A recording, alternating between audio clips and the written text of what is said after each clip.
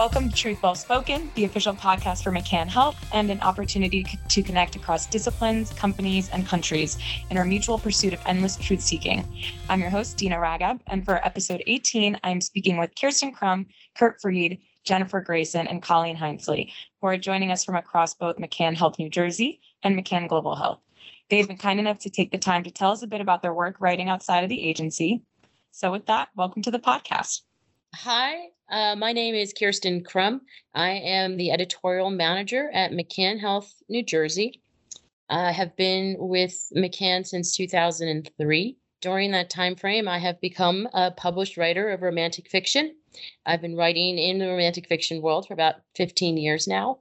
And much of that time has been while I've also been working here at McCann. Awesome. Hi, I'm Kurt Freed. I oversee the copy to McCann Global Health. I've also been with McCann since 2003. I have an MFA in creative writing, and so on the side, I have written a children's book called Tooth Fairies and Jetpacks. I also write films. Several short films have come out in the past couple of years that I've written. I've also written a number of long-form feature scripts, none of which have yet been made. Hi, my name is Jennifer Grayson. I am an editor at McCann Health New Jersey. I guess I'm the newest here. I started in November 2020. One of my other many hats is that I am also a published writer in romantic fiction. I have 16 published novels, and I did a lot of that before I got here, and now I juggle both. Wow, that's amazing. I'm in great company. Hi, I'm Colleen Hinesley, and I am a SVP of strategy for McCann Global Health. I'm actually a McCann boomerang. I spent most of my career in advertising here at McCann and left to actually pursue some creative pursuits. But now I'm back. I've just been here about a month. I'm really excited to be here. So in terms of my writing, I tend to do a lot of storytelling and performance, which means I'm also a writer of like personal essays. And my storytelling is sort of akin to a mix between stand-up comedy and maybe something like The Moth. So it's a lot of stories about my life. And the big thing that I did recently was I created a solo show about my life growing up behind an Irish bar as being a kid growing up in a bar. And it's called That's Not How It Happened. And I toured that all over the country in various fringe festivals in 2019. That sounds so cool, Colleen. That is so cool. So cool. Maybe not the growing up behind a bar part, but certainly doing a one-woman show about it.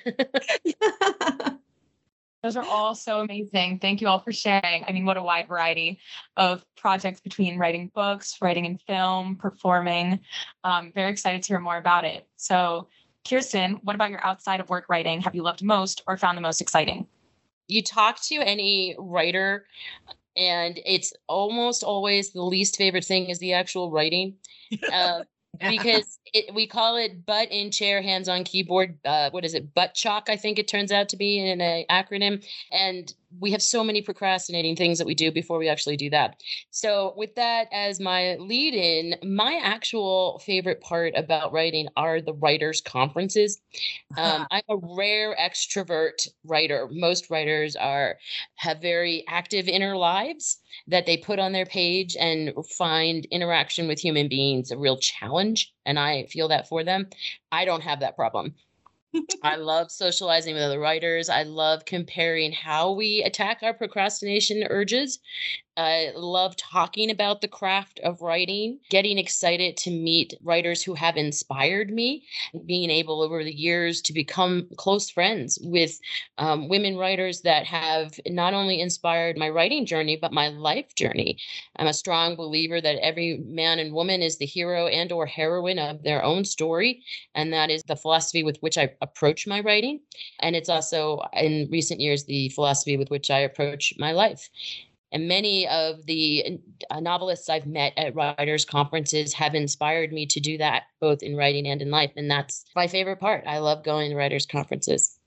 That's great. I could really imagine that writing is such an individual experience, but it's also probably so beautiful to hear about how other people are inspired or operate in their own rights. So that's amazing. It's a legit support group. I mean, we don't stand up and say, hi, my name is Kirsten, I'm a writer, but it is legitimately supportive to spend a large part of the writing process alone at your desk, trying to make the people talking in your head become real on the page.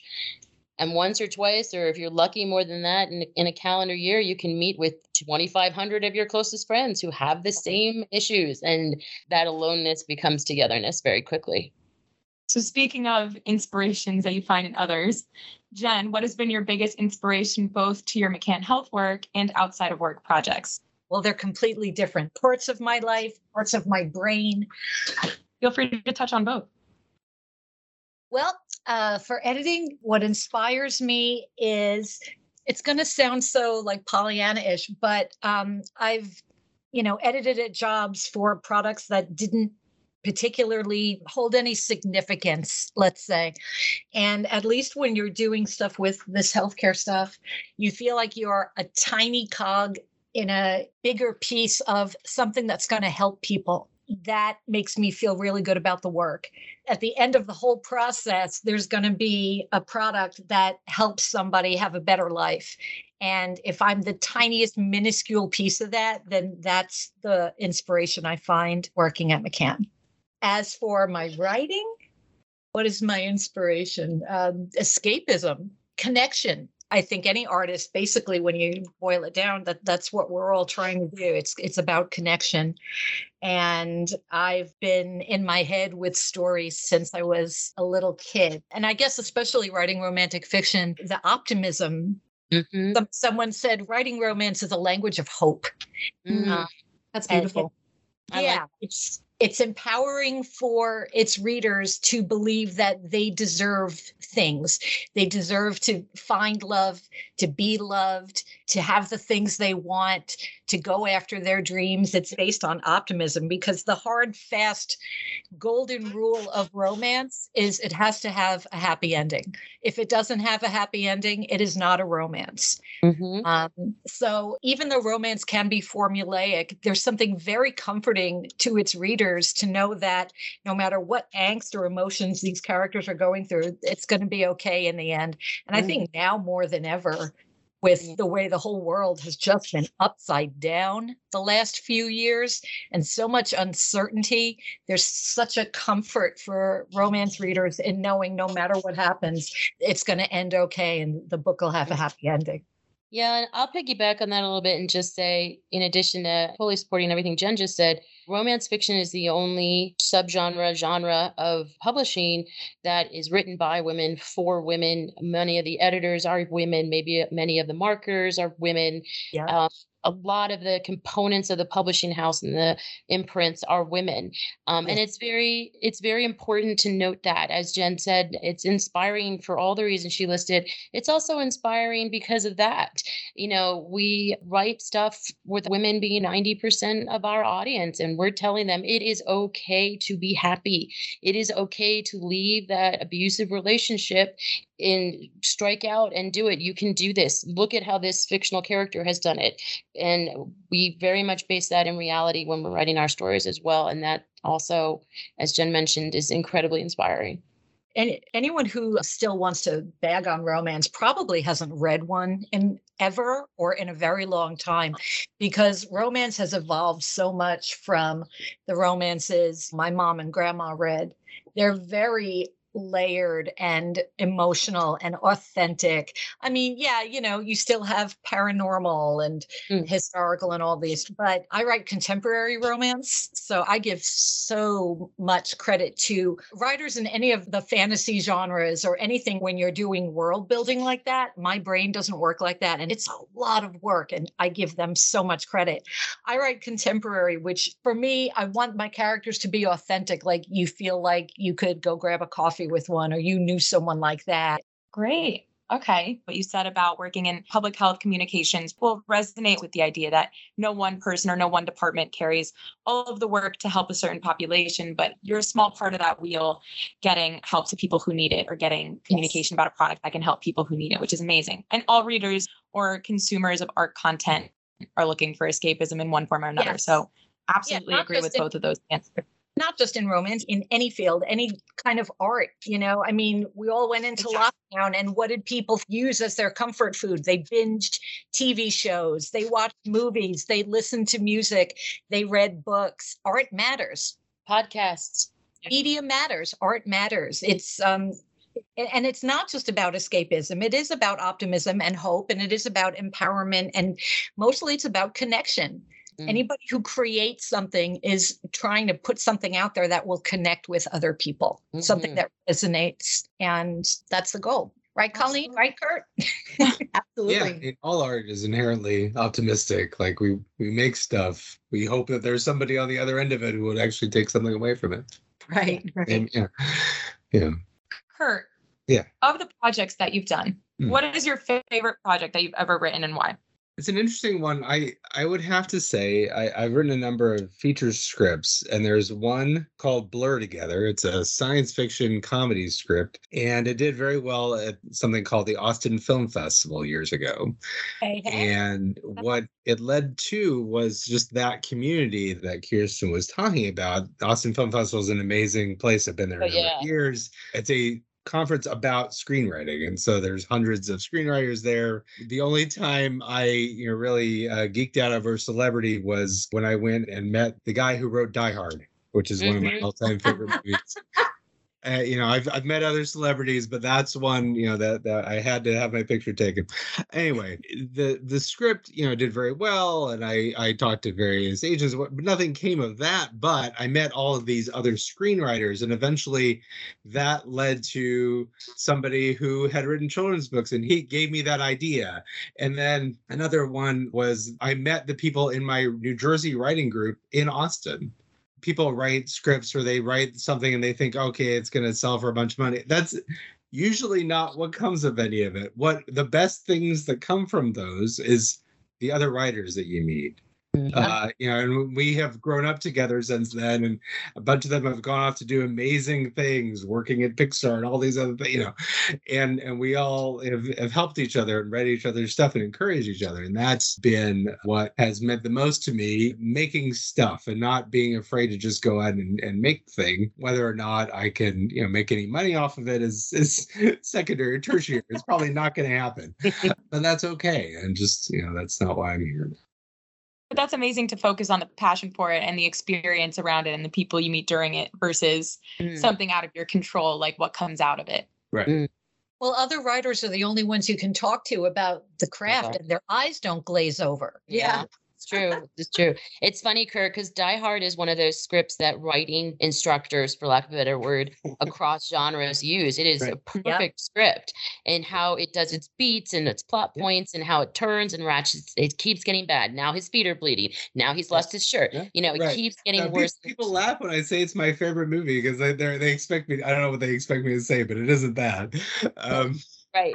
Because it's such a big blow up movie, but it's structurally perfect from a writing point of view. Yep. You guys are making me want to go do a rewatch with this lens. Oh, it's a Christmas movie. We watch it every Christmas. It's totally definitely worth the rewatch. Okay. So, Colleen, how do you feel your life has changed since you began writing and performing?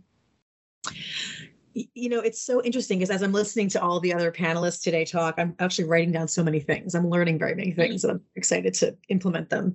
That's so butt in chair, hands on keyboard being the first one. But that's one of the ways that my life has changed, is really access to other artists and writers. I think before I really threw myself into it, I kind of felt like I was alone. I didn't have a community of artists and writers and other creative people that I really felt like I was a part of. And it really changed how I felt about even my own work, because I had a lot of doubt about, like, does anybody want to hear this story? Who cares? Like, it's not that interesting. And it wasn't until I started really meeting more people and realizing that, maybe my story is of a kid growing up in a bar isn't kind of the same as anyone else's story, but people would come up to me and they would tell me that they saw themselves in my story, even if it wasn't one for one. So I really got to connect with people. But there was one time that someone literally came up to me and said, oh my gosh, I also grew up in suburban Philadelphia. My parents had a bar. And it was the craziest thing. I was like, are we related? That must have been amazing to find someone with a similar life experience to you through your writing. Exactly. So it's great to, like, really realize that there's a reason why the hero's journey is a thing, right? Because, like, stories are all very similar to each other. And yet, even though the facts of it are maybe different, the feelings are the same and the emotions are the same and the connections are the same. Yes. Exactly. None of us are reinventing the wheel. It's your unique voice that makes it its own unique story. It's what you bring to it. Yeah. Exactly that. People like James Patterson because they know what they're getting in a James Patterson. Yeah, and that's going to give them this really quick, entertaining high, and they're never going to remember it. And that's what they want, and that's okay.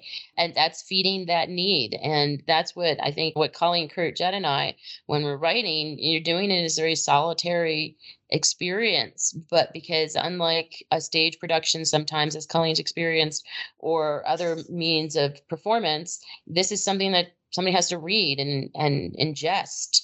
And then the opportunities are few and far between to get that response. But when you do, it's even more powerful for all of that.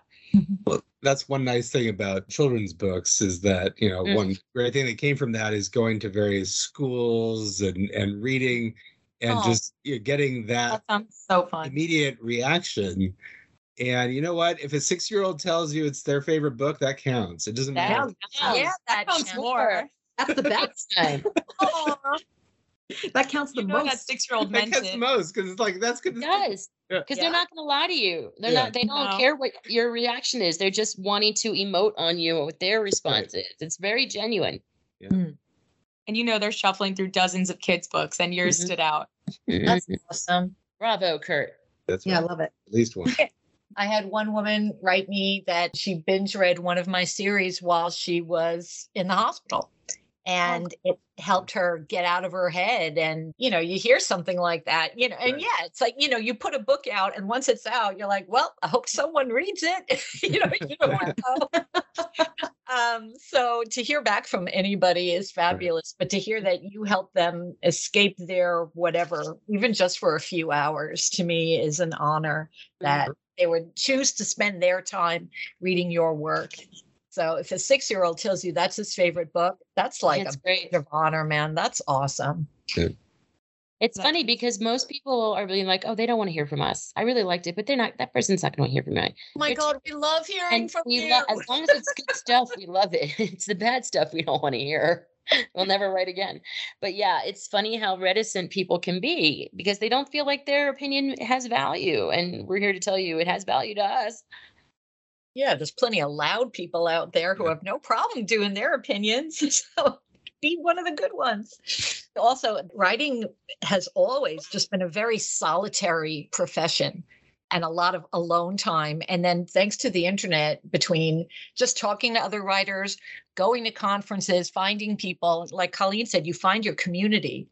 And it's opened so many doors for so many people to just not feel alone as they're creating, which is great. And incidentally, it is a number one way of how we procrastinate. That too. Twitter is the culprit. I could also imagine that things like was Goodreads. job, I would be the head of that company if I could be the head of the procrastination company. You would have some serious competition for that title. Well, I'd apply to be vice president, but I'm procrastinating.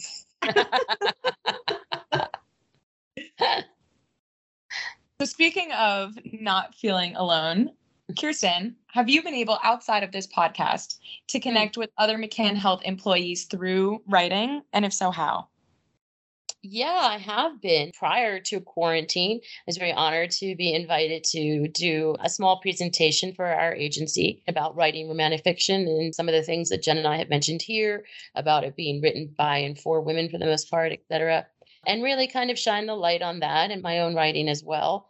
I really appreciate it, that recognition, but also not of myself only, but of what I do. And that's been very cool. We have 4 published writers actually on the editorial staff at McCann Health New Jersey in different genres. We definitely have that as a thing in common. So it makes our departmental meetings sometimes fun when we're all talking a special language that writers know about writing things. And I do think it's also helped with my job of editing in just the wordsmithing. We do tend to be very clinical. We have to be very clinical. There's not a lot of room in our words for creativity. We often are able to have a little creativity in our artwork. etc., or some of the extra things we do at congresses, etc. But our words are very regimented and we have to be careful in our choice. So I do think there are times when my writing experience outside the agency has helped me support the writers on my teams in helping to craft that language, and having that experience in non-formal language and lending that lens to my projects. I certainly hope it's been beneficial for my writers. It is my goal that it be an asset. So hopefully it has been. But overall, as I mentioned with our conferences, that was my PTO time. That would be my PTO time going to a conference, and the support of the agency for us in those realms to have that time to go and do things that are disconnected from our agency life has been always super supportive. My first book was published. My boss gave me a little publishing party in the agency with my teams, and everybody came by and really gave me some special time there with my teammates to recognize my out of office accomplishment, which was super. I won a couple awards with my books, and those two have been recognized by the agency. So that sense that our agency gives, that supportive sense for that creative output we do, I think our network recognizes the asset that is to our 9-to-5 work, our day jobs, as we hashtag it. I've been very appreciative to have that support over the years. That's awesome. And congrats on being awarded on your work. That's amazing. And Colleen, have you found ways to tie in your passion for creative writing and performance to your day-to-day agency work as well? Always. Well, I've always been a performer, even at work. always work in the room. Oh, I feel that, Colleen. I do. Shocker. But the thing that really has changed for me is that I think I've gotten a much better sense of who I am. I used to sort of try to pretend to be somebody I wasn't. I tried to fit into this corporate mold, and I had the Kate Spade handbag and the early aughts, the whole thing. And then I kind of at some point realized I loved this line that I heard from somebody a few years ago, which was, the thing that makes you strange is the thing that makes you powerful. And when I finally realized that, it really opened me up in a lot of ways. And I was able to bring a lot of that energy and passion and weirdness into my work. And it actually helped me a lot. It changed my career, really. I can't believe I spent so many years trying to pretend that I was this really super kind of serious corporate buttoned up person when clearly I'm a total whack. And I love it. It's great. Embrace the weird, my friend. Yep. Do you feel like that came from your show? That sense of recognition of yourself? You know what? It happened before I actually wrote the show. It was actually one of the things that was a catalyst for helping me realize that I could do it. Yeah. So I was already writing on my own, and I was already doing sort of some small things, but I really hadn't jumped. I looked at it like a cute little hobby, and I didn't really tell a lot of people about it. And then I realized, well, wait a minute, why am I trying to live two different lives? Let me just do the whole thing all at once. Right. And performing such a huge asset, especially now that we're in Teams and Zooms calls, being able to bring life to a presentation that is probably makes the difference between something you don't retain anything from and something you retain everything. Absolutely. Absolutely. It's so important. So, Kurt, have you found that writing outside of work and working in film has altered how you write at work? We heard a bit about how it alters how Kirsten edits. And what about your writing? I think it does, and it's made me understand what's possible. Like the children's book, I should mention that the illustrator was an art director I used to work with, Patrick Meehan. Beautiful, beautiful artist. And it's been translated into German by yet another former McCann employee, Sandra Golbicki. So connecting with all of these other people and making these things together was a really cool part of this. And just realizing that we could, a lot of these skills that we learn in advertising are easily translated into the book publishing world, or not easily, but I mean, they are translatable. But also, I think it's changed how people see me. I think without all of that, generally my experience has been working in very clinical oncology, high science things. And so people tend to see me that way, and they don't realize, oh, wait, this guy, he has an MFA in creative writing. He doesn't have a science degree. He does all these other things. And I know my current job, part of what attracted the creative director was seeing that I had done all of these other things outside the very straightforward clinical work that is very useful and great to do, but it's only one side of that. And you've worked in so many different atmospheres and fields between children's book and then in film and writing feature films. It's two totally different ends of the spectrum. Yep. And you'd never know sometimes working with people what they do outside of work. I remember even with you, I didn't see it until you put in a Teams chat that you had a screenplay presenting somewhere. I was like, wow, that's so cool. You'd never know that work going on. Kurt, didn't you have a quarantine project as well? I remember you sharing that too. Yeah, actually, this weekend, one of them is screening one of the short films I wrote over the beginning of the pandemic is this web series called Viral Vignettes. And it's been made with these, really big name actors that the director and producer knew. And so one of them that I wrote called Jack's Inferno stars Barry Bostwick and Fred Melamed from WandaVision. It's screening this weekend on Friday at the New York City Independent Film Festival. That's amazing. Yeah. Oh my gosh. Yeah, and so I did a couple of those, 3 of those. And that's been a lot of fun. Like it's been so weird. Like this has happened as we've all been sitting on Zoom. But again, it's an interesting thing of like, yes, the director knew these people, but essentially we made these films for zero money on Zoom and Teams and whatever. They go out and people are seeing them.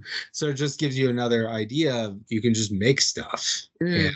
What Colleen was saying, I felt that too, that like a long time ago, I was just waiting for people to tell me it's okay. Yes, we will make your feature film. That's not what's going to happen. You got to go and just make stuff on your own. And you have to give yourself permission to do that. That's been a big realization of the last several years for me, that you can just do these things on your own and not wait for someone else to give permission. Yeah, we've had that similarly in romantic fiction, where the independent publishing that sprung up, where you're utilizing the online systems to publish your books without an agent, without a publisher. And there are some people extremely successful at it. There are various philosophies, various ways of doing it, various kinds of writing, whether it's, as Jen mentioned, something that's quickly consumed for entertainment, or if it's a deeper dive in a longer novel. But similarly to Kurt, and what Kurt just said, that kind of giving yourself permission to do it without the New York publishers and go forth and put your stuff out there has changed the industry for sure. That's awesome. And I really hope that resonates with anyone who would listen, or anyone looking to get started in writing within McCann, or someone who's listening to this podcast who wants to get started in writing. So Jen, what have you found works best, speaking of that, in navigating writing in addition to your day job? For me, that's such a loaded question. I mean, I wrote my whole life. I wrote in school. I was that kid in high school that instead of paying attention in math, I was writing stories in my notebooks, and all the teachers knew about my notebooks and would take them away. So it's always been, I have to write. And then I didn't write for like a decade because I had these 2 beautiful boys that never slept. And when they started sleeping again, I started writing again, which is not a coincidence. And at that time, I was a stay-at-home mom in my mid-30s. I would write when they went to school. My biggest bursts of energy, my best energy period is in the morning. So I would take them to school. I would write 4 or 5 hours, and then I'd pick them up from school whenever, whatever, and be mom. When I went back to work full time, my writing was absolutely the thing that was the most impacted as my new life took shape. But it's like Kirsten said, but in seat, there's no other way to do it. You find the time, you make the time. And it is hard, especially for other people doing different things. But I'm an editor. I'm staring at words all day long. So the last thing I want to do on my free time sometimes is sit down in front of a computer and stare at more words. But the stories, if they want to be told, you can't not do it. It's just... it comes out. So you find the time. Yeah. And you make it work. To build on that a little bit, like I was talking about my writing group, and that's also helpful to me because it's going to happen every month. And the way we do it is really cool. Like it's 1 3-hour meeting once a month. And so what we do is there's no reading ahead of time. Somebody brings in a script and we do a table read, and then we talk about it. So what's cool about that is whoever's up for that month. Like they're the one busy writing, but there's no homework ahead of time for any of the other people. It's just you go to that, and that's the reading, and you enjoy this movie. Basically, you're reading it along with everybody else. And so I find that works really well for me, just because I never know when I'm going to have the time. And there's enough of us in the group that somebody is going to have something to bring in. But finding that community of people that are going to encourage you, and you see them making stuff, and we help each other out on film shoots or whatever, and it really works out great. But just finding that for yourself, I find very helpful. Mm-hmm. Yeah, absolutely. I belong to a group like that as well. Kirsten and I were both members of Romance Writers of America, that's like the big umbrella, and they have a bunch of local chapters. And I don't anymore, but for a long time, I belonged to the Long Island Romance Writers. I'm on Long Island. I'm not in New Jersey. And it met once a month on Saturdays for 4 hours. And having that touchstone of other writers and knowing that once a month you had to, this is your time. If you're serious about it, you make the time. If you can find an hour to watch TV, how about instead of watching TV, you do something for yourself and write what you've been thinking about writing?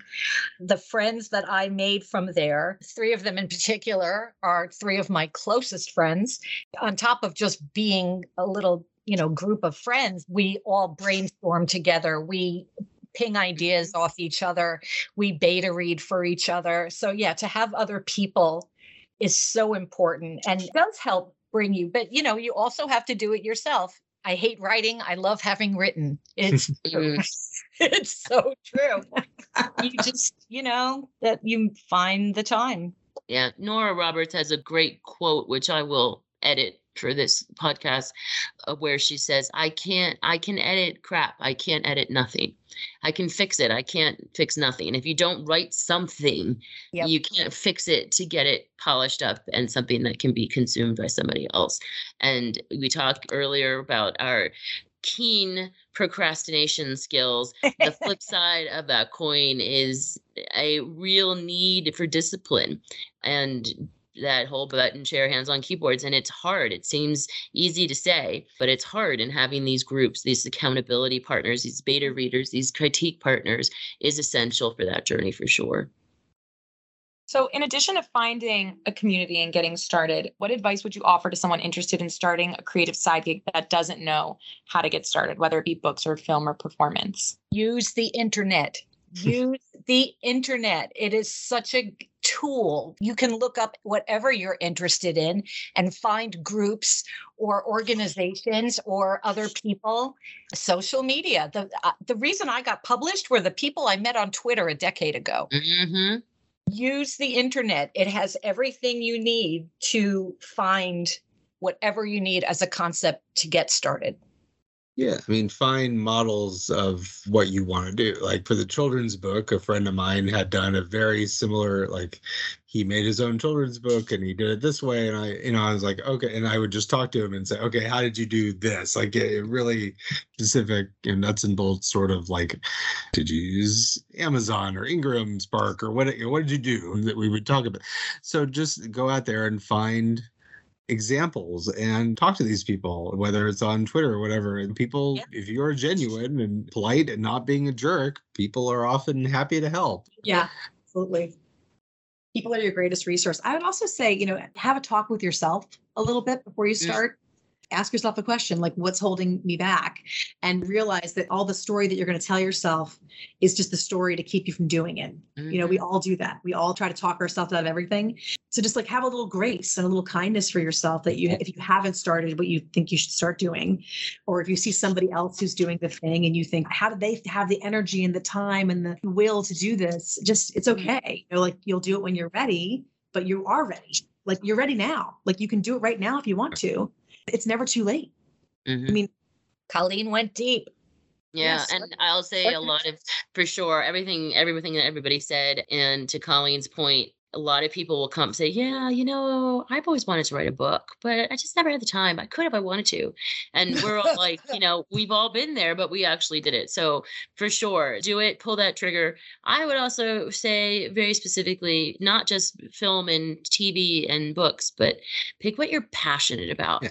Start by identifying what you're truly passionate about, what makes you excited, because you're going to need that passion when the practicality of it gets difficult, when no one's buying your books, when no one's coming to your show, when you wonder if anybody's hearing your voice and you're screaming into the silence, kind of feeling that little esoteric there. But when you're passionate about it, I have looked at not writing so many times.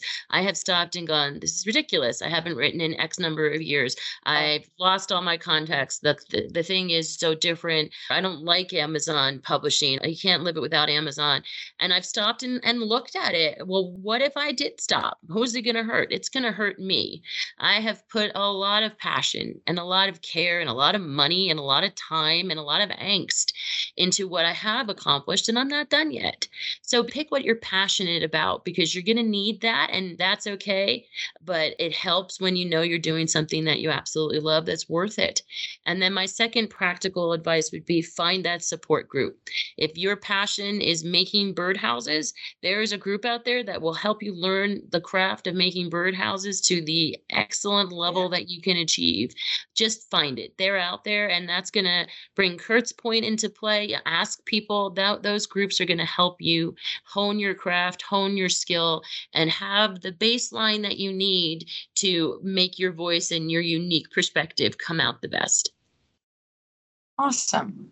Yes. That was all fantastic advice. And I hope it really jumpstarts whoever listens to this podcast who really wants to pursue something and doesn't know how. So before we part ways, a little rapid fire, could everyone please just share a project available to the public that you'd like to share with the network or whoever ends up listening? Okay, I'll go first. As I mentioned, I have 16 books. They are available anywhere books are found. Amazon, Barnes & Noble, iTunes, whatever. You can find it by looking up Jennifer Grayson, my name. All right, I'll go next. My children's book, Tooth Fairies and Jetpacks, is available in very similar places, Amazon, Barnes & Noble, et cetera, online. And if you happen to need a German translation, I got that too. So. Jawohl. Die Wissenschaft den Zahnfeen. We had to change the title because there isn't a good translation for jetpack in German that I can understand. My goodness. That is hilarious. Learn something new every day. Yeah. Well, similarly, my books are available at most digital platforms for reading. My first book, Sealed with a Twist, or you can find it under my name, Kirsten Crum, easily downloadable and available to read. I'm fortunate that I have several colleagues in the agency who have read and enjoyed my books, so hopefully that will continue, the people enjoying them. Awesome. And mine, you can find some of my writing on my website. It's ColleenHinsley.com. The pandemic really gave me a lot of free time because I wasn't working and I wrote a lot. So you can catch up on all of my inner thoughts. Cool. Right there. Thank you all again so much for joining us for this episode. That's all we've got for today. So you can subscribe to The Truth Well Spoken on your podcast network of choice and let us know what you'd like to hear on future episodes by emailing podcast@mccanhealth.com. Our podcast producers are Dina Ragab, Abby Daly, Jay Brankovsky, and Cassidy Cardone. Until next time, I'm Dina Ragab, and this has been Truth Well Spoken.